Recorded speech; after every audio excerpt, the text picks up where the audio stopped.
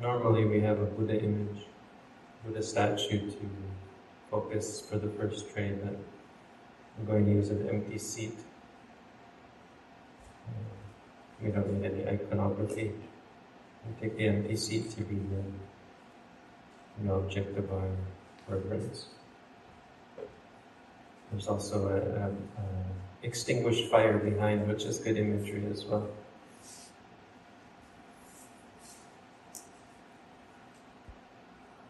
So I'll do the first string, just give it to you.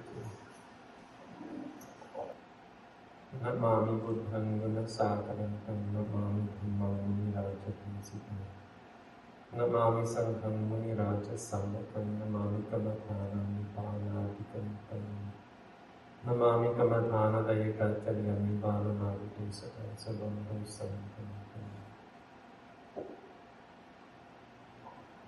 Aham Bante Tisaranena Saha Atta Silani Yachami Dutiyampi Aham Bante Tisaranena Saha Atta Silani Yachami Tatyampi Aham Bante Tisaranena Saha Atta Silani Yachami. Namo tassa bhagavato arahato samma sambuddhassa. Namo tassa bhagavato arahato samma sambuddhassa. Namo tassa bhagavato arahato samma sambuddhassa. Namo tassa bhagavato arahato samma sambuddhassa. Namo tassa bhagavato arahato samma sambuddhassa. Namo tassa bhagavato arahato samma sambuddhassa. Okay, now repeat after me. Buddhang saranam gacchami. Buddhang saranam gacchami. Dhammang saranam gacchami. Dhammam saranam gacchami. Sanghang saranam gacchami. Sangham saranam gacchami. Dutiyampi buddhang saranam gacchami. Dutiyampi buddham saranam gacchami. Dutiyampi dhammang saranam gacchami. Dutiyampi dhammam saranam gacchami. Dutiyampi sanghang saranam gacchami. Dutiyampi sangham saranam gacchami. Tatiyampi buddhang saranam gacchami. Tatiyampi buddham saranam gacchami. Tatiyampi dhammang saranam gacchami. Tatiyampi dhammam saranam gacchami. Tatiyampi sangham saranam gacchami. Tatiyampi sangham saranam gacchami. Tisaranagamana nititang. Say ama bante. Ama bante. Panatipata viramani sikkhapadam samadhiyami. Panatipata viramani sikkhapadam samadhiyami. Adinādāna viramani sikkhapadam samadhiyami. Adinādāna viramani sikkhapadam samadhiyami. Abrahmacharya viramani sikkhapadam samadhiyami.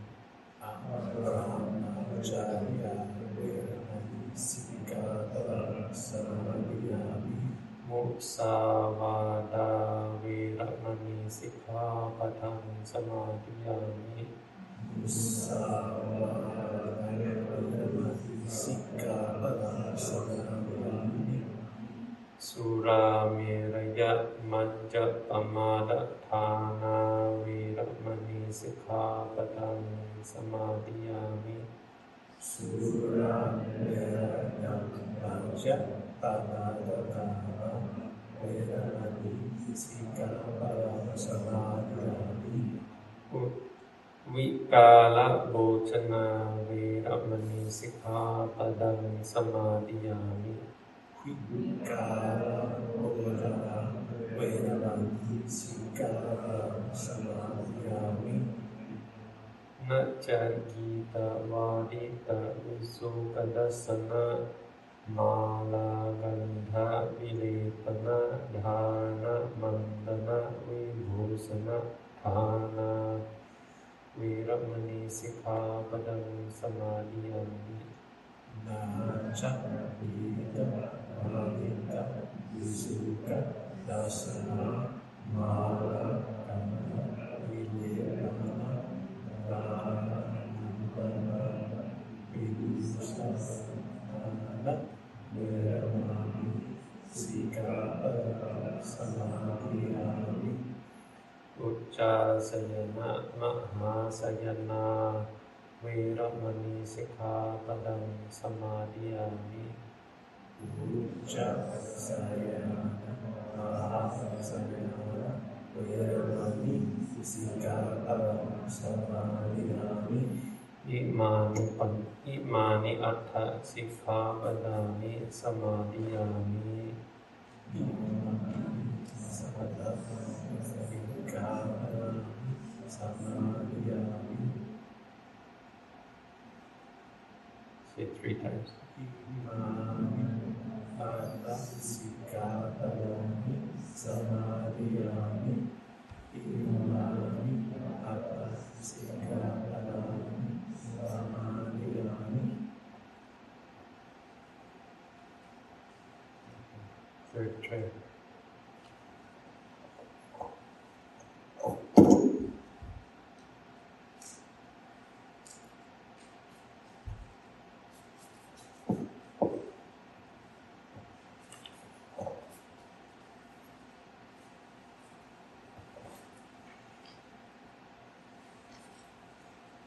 Imaham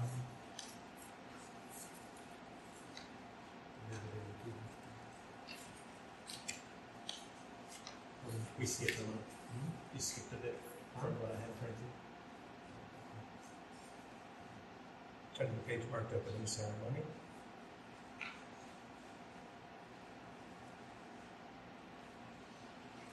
Imaham Bhagavata Athabhavam Tumhakam Parichajami Imaham Acharya Athavavo Tumhakam Parichajami Nibbanasa Nefante Sachikaranataya Kamatanam Dehi Atuvam Mejiva Hitam Tuvam Maranam Aham Sukito Omi Sabbe Satta Sukita Ontu Yenewa Yanti Nibbana Buddha, Tisamcha, Sawaka, Ekayenama, Margena, Satipatthana Samyena.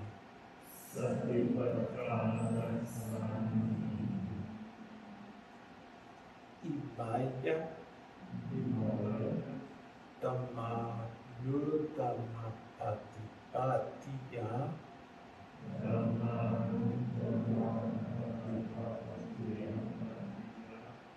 Ratanatayam Ujemi.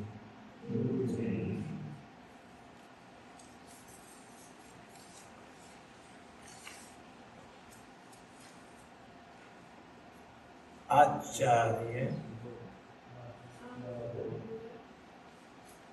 Pramadena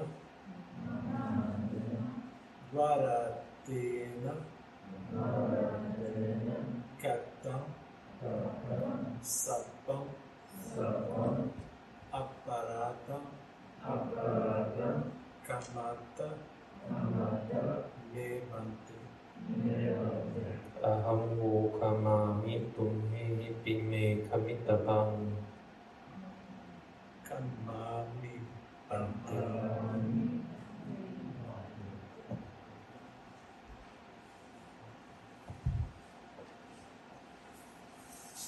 Alright, sit comfortably.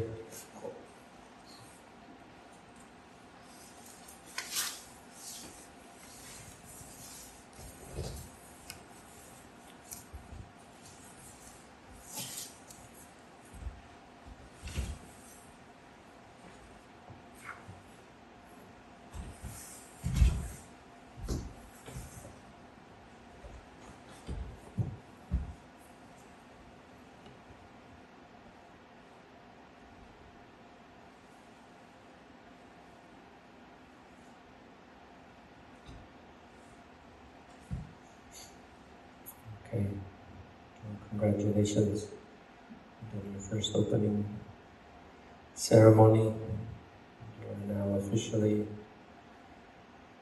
inducted into the ranks of the initiated.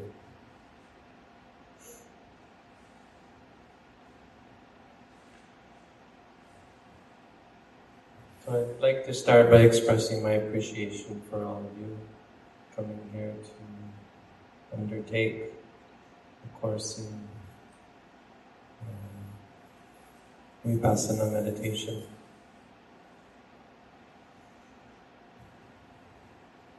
The Buddha said, Kano ho ma upachaka. Don't let the moment pass you by.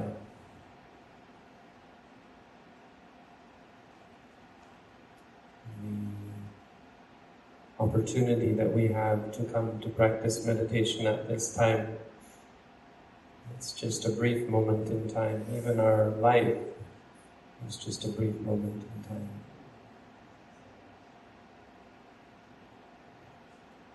But the opportunity that we've found isn't just to be born. Being born is something that we're pretty good at. We're born again and again and again. And there doesn't seem to be anything particularly special about this life of ours, for the most part.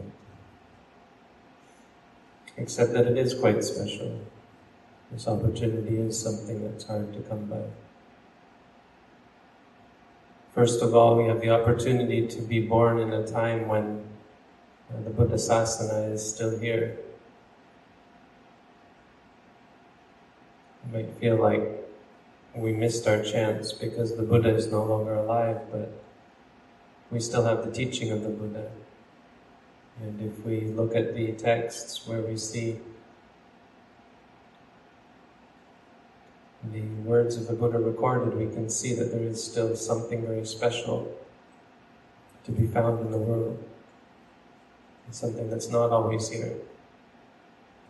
After some long period of time, for sure, there will be no more teachings of the Buddha.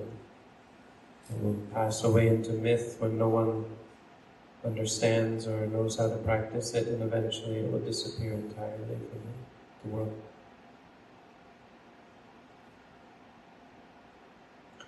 Further, we have the opportunity to be born as a human being. Life as a human being is something that is considered quite special. If we're born as an animal, or we could have been an animal. There are many animals in the world who have no opportunity to learn the Buddha's teaching. So instead of being one of the animals, we got to be one of the humans. It's a very special thing. Of course, from a Buddhist perspective, it also means that we have a very short window of opportunity, because, of course, after this life is over, we're not sure to be born a human again. And third, we have the opportunity to be able to undertake a meditation course. Many people don't even have the opportunity. Some people who wanted to be here but couldn't be here. But many people who are just in a situation where they're unable to take the time. They're unable physically, unable mentally, unable in terms of their situation. People who want to go to do a meditation course but can't. And we have the opportunity. All of these things are the chance that we have, the good luck that we have to come to practice the Buddha's teaching. Our physical situation allows for it. But finally, the fourth opportunity that's harder to find is to have the mental capacity or the mental inclination to come to practice. Many are the people who don't even care about meditation. It's very few to find people who are interested not just in meditation, but in their own spiritual well-being, in working to better themselves spiritually, mentally, psychologically. It's hard to find people who are truly interested in becoming better people, and bettering themselves in terms of the quality of their minds. But even rarer are those who wanting to or feeling inclined towards their own betterment actually take the opportunity. It's easy to procrastinate or to think, oh, that's something I should do. We hear this a lot about meditation. Yeah, meditation, something, I should really get into that sometime. It's not easy to actually take the plunge and to start undertaking the practice of meditation that all of you have done through the at-home course, and even more that you've undertaken by coming here. This is a real great leap of faith. It shows that you have great conviction, self-conviction. You believe in yourself. You believe in this practice as well, enough to come here. So I'd like to appreciate that first and foremost. What we're coming to practice here should be very familiar to all of you. You've all at least read the material on it. Most of you have done the at-home course, or at least part of our at-home course, so you already know what to expect in terms of the content. But the basic teachings and the basic foundation of what we're doing here, it's very important to keep in mind. So I'm going to go over it again, even though it should be familiar to all of you. I don't want you to just think to yourself, I know this information. I want you to remind yourself, yes, this is what I should be focused on. First of all, we're focused on what we call vipassana. We practice vipassana, or we practice to attain vipassana, and what we practice is called satipatthana. So what we practice all together is called vipassana or satipatthana vipassana. And there are 4 satipatthana. Kaya, Vedana, Citta, Dhamma. So I'm going to have you recite one more thing with me here. And I know some of this might seem to some of you like a little bit too ritualistic or beside the point, right? Because ritual, of course, isn't a big thing in Buddhism. This is the only ritual you're going to have, and I didn't even make you bow. So you're pretty lucky. We don't focus too much on ritual, but ritual serves a purpose, because otherwise we wouldn't have had the very direct reminder of all of the things that we went through in the ceremony. And the same goes for reciting teachings. I'm going to have you repeat something to me, and it's not that these are magic words that are going to make you enlightened. It's that by repeating them to yourself, you'll have them in mind. Think of it as primary school. In Buddhist studies, the first thing you do, when I went to learn Pali, they said to me, put aside your thinking, memorize first, think later, he said, my Pali teacher. Memorize first, think later. Well, we're not going to worry about thinking too much, but certainly memorize first and then practice after.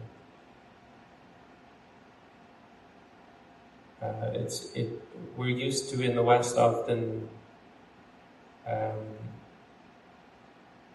the sort of thinking about our subjects and trying to understand them. Understanding doesn't do us a lot of good in this practice, understanding intellectually. What you'll find is that if you learn techniques, the techniques will help you see, and you'll gain an understanding that goes beyond any kind of intellectualization. We don't need a lot of intellectualization, only the understanding of what is being taught. So I'm going to have you repeat, and then we'll go through it so you'll understand, and then right away we'll go into practice. So everybody repeat after me. Satipatthana Vipassana Kaya Vedana Citta Dhamma Satipatthana Vipassana Kaya Vedana Citta Dhamma Satipatthana Vipassana Kaya Vedana Citta Dhamma. Okay, now you say it.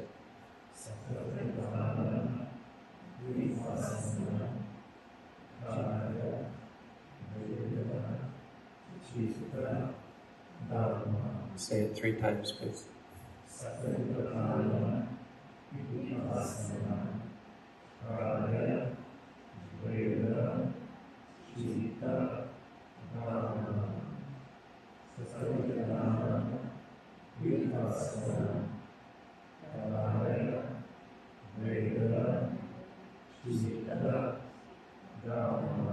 Okay. Satipatthana Vipassana Kaya Vedana Citta Dhamma.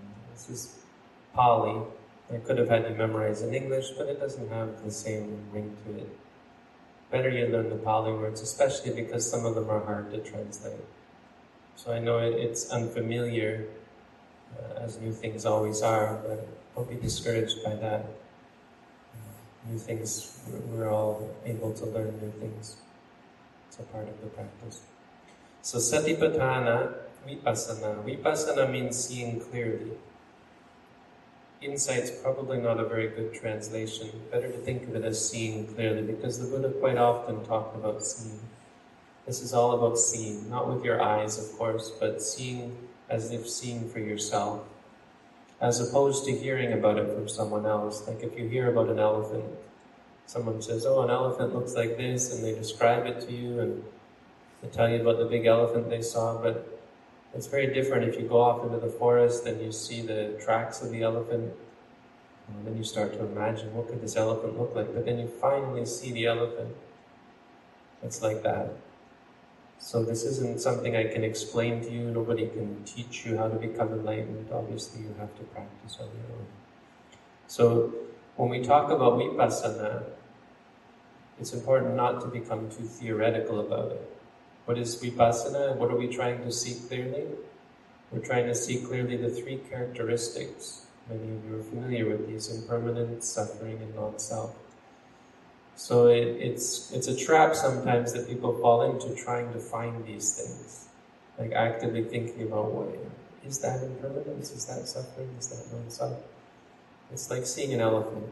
When you see an elephant, you see its trunk, you see its ears, you see all its many characteristics. You don't have to go looking for them. What the three characteristics are the realization of the absence of their opposite. So in our lives, we're constantly seeking out what might be stable, satisfying, controllable, or self. Me, who am I? And in meditation, we do the very same thing. Without actively trying, we just naturally seek out meditation that is stable, satisfying. We seek out experiences in meditation that are stable, satisfying, and controllable. The problem is that reality is not. And it's a problem. Because if reality were, if there was something that was stable, satisfying, controllable, that would be what we should seek out. It's not that we're trying to avoid things that are. So you don't have to run away from things that you think are stable, satisfying, and controllable. You have to be mindful and observe them carefully. And what you will see is that, oh, actually, these things I thought that were stable are not stable. It's why in the beginning, mindfulness meditation is often quite uncomfortable. Because you're looking for the opposite, and you're discouraged when you don't find it. Everything seems unstable. Something must be wrong. I can't make it smooth. No matter how hard I try, it's constantly changing. I feel uncomfortable. You start to see that the things you hold on to, you try to cultivate, and it's just not working. So you feel uncomfortable, suffering. You try to control, you try to make it stable, make it satisfying, you see that you can't. You start to see all three of these characteristics. All of you should have already, those of you who have done the at-home course should have some sense of this already. But just be aware that this is what we're trying to see. Because what are the benefits of seeing it? Well, this is what helps you let go. All of our problems in life come from clinging to things that are not stable, not satisfying, not controllable. Once you see that, you'll stop clinging. That's all it is. You don't have to make yourself let go or try to let go. Just try and see clearly the way things are. You'll see that everything inside of ourselves and in the world around us is unstable, unsatisfying, and uncontrollable. This is vipassana. Satipatthana means a foundation or establishing. Sati we translate as mindfulness. So we have these four things that we use to establish mindfulness, or they're the four foundations, if you will, of mindfulness. You can think of establishing as kind of the way our mind should be. Because when we experience reality normally, I'll talk about this tomorrow, I think. When we experience reality normally, our mind is very unstable. So it immediately reacts and proliferates. So establishment is like getting your mind set on the actual experience, not going anywhere. My mind is not going anywhere. I see something and that's where my mind is staying, on the scene. So that's what sati is all about. It's about setting up the mindfulness. Mindfulness isn't a very good translation. I'll talk about that as well tomorrow. But what I'd like to remind you today is of the four foundations of mindfulness, because this is sort of the framework of our practice. The Buddha called these for our boundaries. So we should never go outside of the four foundations of mindfulness. He said when you go outside of these, That is the realm of Mara. Mara, like Satan, evil. Well, just the realm of evil, where all of our problems come when we leave the 4 foundations of mindfulness. So the 4 foundations of mindfulness: Kaya, Vedana, Citta, Dhamma. Kaya means the body. So when you watch your foot moving, stepping right, lifting, placing, moving, placing, and so on. This is mindfulness of the body. You're aware of the foot moving. When you sit and say rising, falling, that's body. Vedana is feelings, but specifically not physical sensations. Feelings here means three things: pleasure, pain, and calm. There are 3 kinds of Vedana. So when you feel pain and you say to yourself, pain, that's Vedana. You feel happy, saying happy when you feel calm, so calm. This is Vedana. Citta is the mind, and basically refers to thinking. Thinking about the past, thinking about the future, good thoughts, bad thoughts, any kind of thought. Just say to yourself, thinking. Doesn't matter what. This aspect of it is just the mind, the activity of the mind, the thinking. Dhamma is lots of different things, but first of all, it's the 5 hindrances: liking, disliking, drowsiness, distraction, doubt. Again, this should be familiar to you, but just keeping with the tradition, I'm going to have you repeat after me again, just so you are sure you have these in your mind. Liking, disliking, drowsiness, distraction, doubt. Liking, disliking, drowsiness, distraction, doubt. Now you say it. Liking, disliking, drowsiness, distraction, doubt. Okay. So liking, if you like something or want something, say liking, wanting. If you dislike something, disliking. Or if you feel angry or frustrated or bored or sad or afraid, all of these are contain the base of disliking. Just say to yourself, angry, frustrated, bored, sad, etc. If you feel drowsy or tired, say tired, drowsy. If you feel distracted or worried or restless, you can note any of those: worried, restless. Distracted means thinking a lot. So instead of just saying thinking, if you're thinking many different things outside of the practice, unrelated to the practice, just say distracted. And if you feel doubt or confusion, say doubting or confused. Okay, these are the 5 hindrances, so they're important because they will get in the way of your practice. If your practice is not going well, one of these is involved for sure. So rather than try to judge what you're experiencing, try to see how you're reacting to it. That's where the problem will be. And these aren't really a problem. It's just that we see them as a problem and they fester and build and based on our reaction. So again, we're trying to not react, to just remind ourselves. This is liking, this is disliking, and so on. Okay, so that's the 4 foundations of mindfulness. That's the first thing for us to think about while we're here. It should be, again, very familiar to you. I'm not going to give too much more Dhamma today because we have several other things to talk about.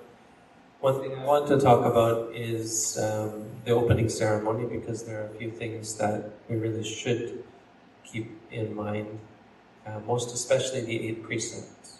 So since you've been here, you've been expected to keep the 8 precepts already, but now it's formal.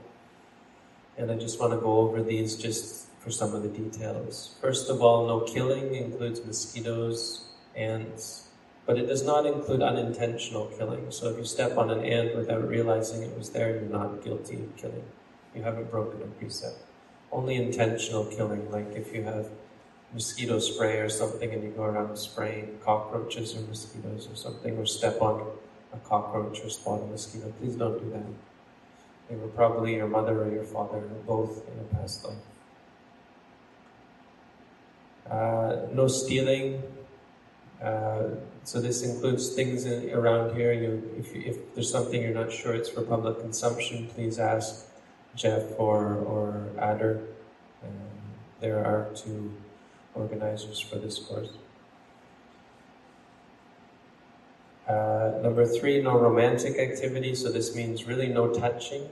You shouldn't be touching each other, and certainly not flirting, and obviously no sexual activity for the duration of the course, because you're expected to put yourself in a special, dedicated situation. Again, this isn't the 5 precepts, this is the 8, so remember, no sexual or romantic activity. Number 4, no lying. Now that's an ordinary precept. Obviously, lying is very bad. If you lie to me, that's going to cause lots of problems, but don't lie to each other. But something I would say here that we're all kind of aware of is that speech during a meditation course can be a real problem. So our general rule of thumb is if it's not necessary speech, then it's wrong speech. And that's really true. It's just that in daily life we're not so picky about technically wrong speech. If you're chatting about the weather or the sports teams or whatever, it's wrong speech, but only very technically. Something that only an arahant is free from. But here in the meditation course, we want to be as close to that as possible. So while you're here, if it's not necessary speech, it's wrong speech, and you should try to be aware of that. You're not breaking the precept. If you lie, you're breaking the precept. But I would ask that, for the most part, we don't talk. And if you have to talk, if it's necessary, then it's right speech. Just make sure that there's some important reason for speaking. Number 5, no drugs or alcohol. We'd ask, those are obvious, absolutely no prescription medication should be cleared by us. Absolutely no, well, if you're taking medication for mental illness, we have to know about it. But we really have to know about any medication you're taking, I think. And we try to recommend staying away from caffeine. I don't know if there is any drinks with caffeine here. Probably we've already taken care of that. But just for your awareness, caffeine can get in the way of the practice. It's not really a solution for feeling tired, not in the long term. And be careful with any medication you're taking otherwise. Pain medication is to be used sparingly, if at all, that sort of thing. But it's good if you let us know if you need to take that sort of thing. Only eating in the morning, so you can eat from the time it starts to get a little bit light out until midday, which is approximately 12 noon. Outside of those hours, you can have fruit juice, vegetable juice even, as long as there's no pulp in it. Tea is also allowed, herbal tea. Number 7, no entertainment, but also no diversion.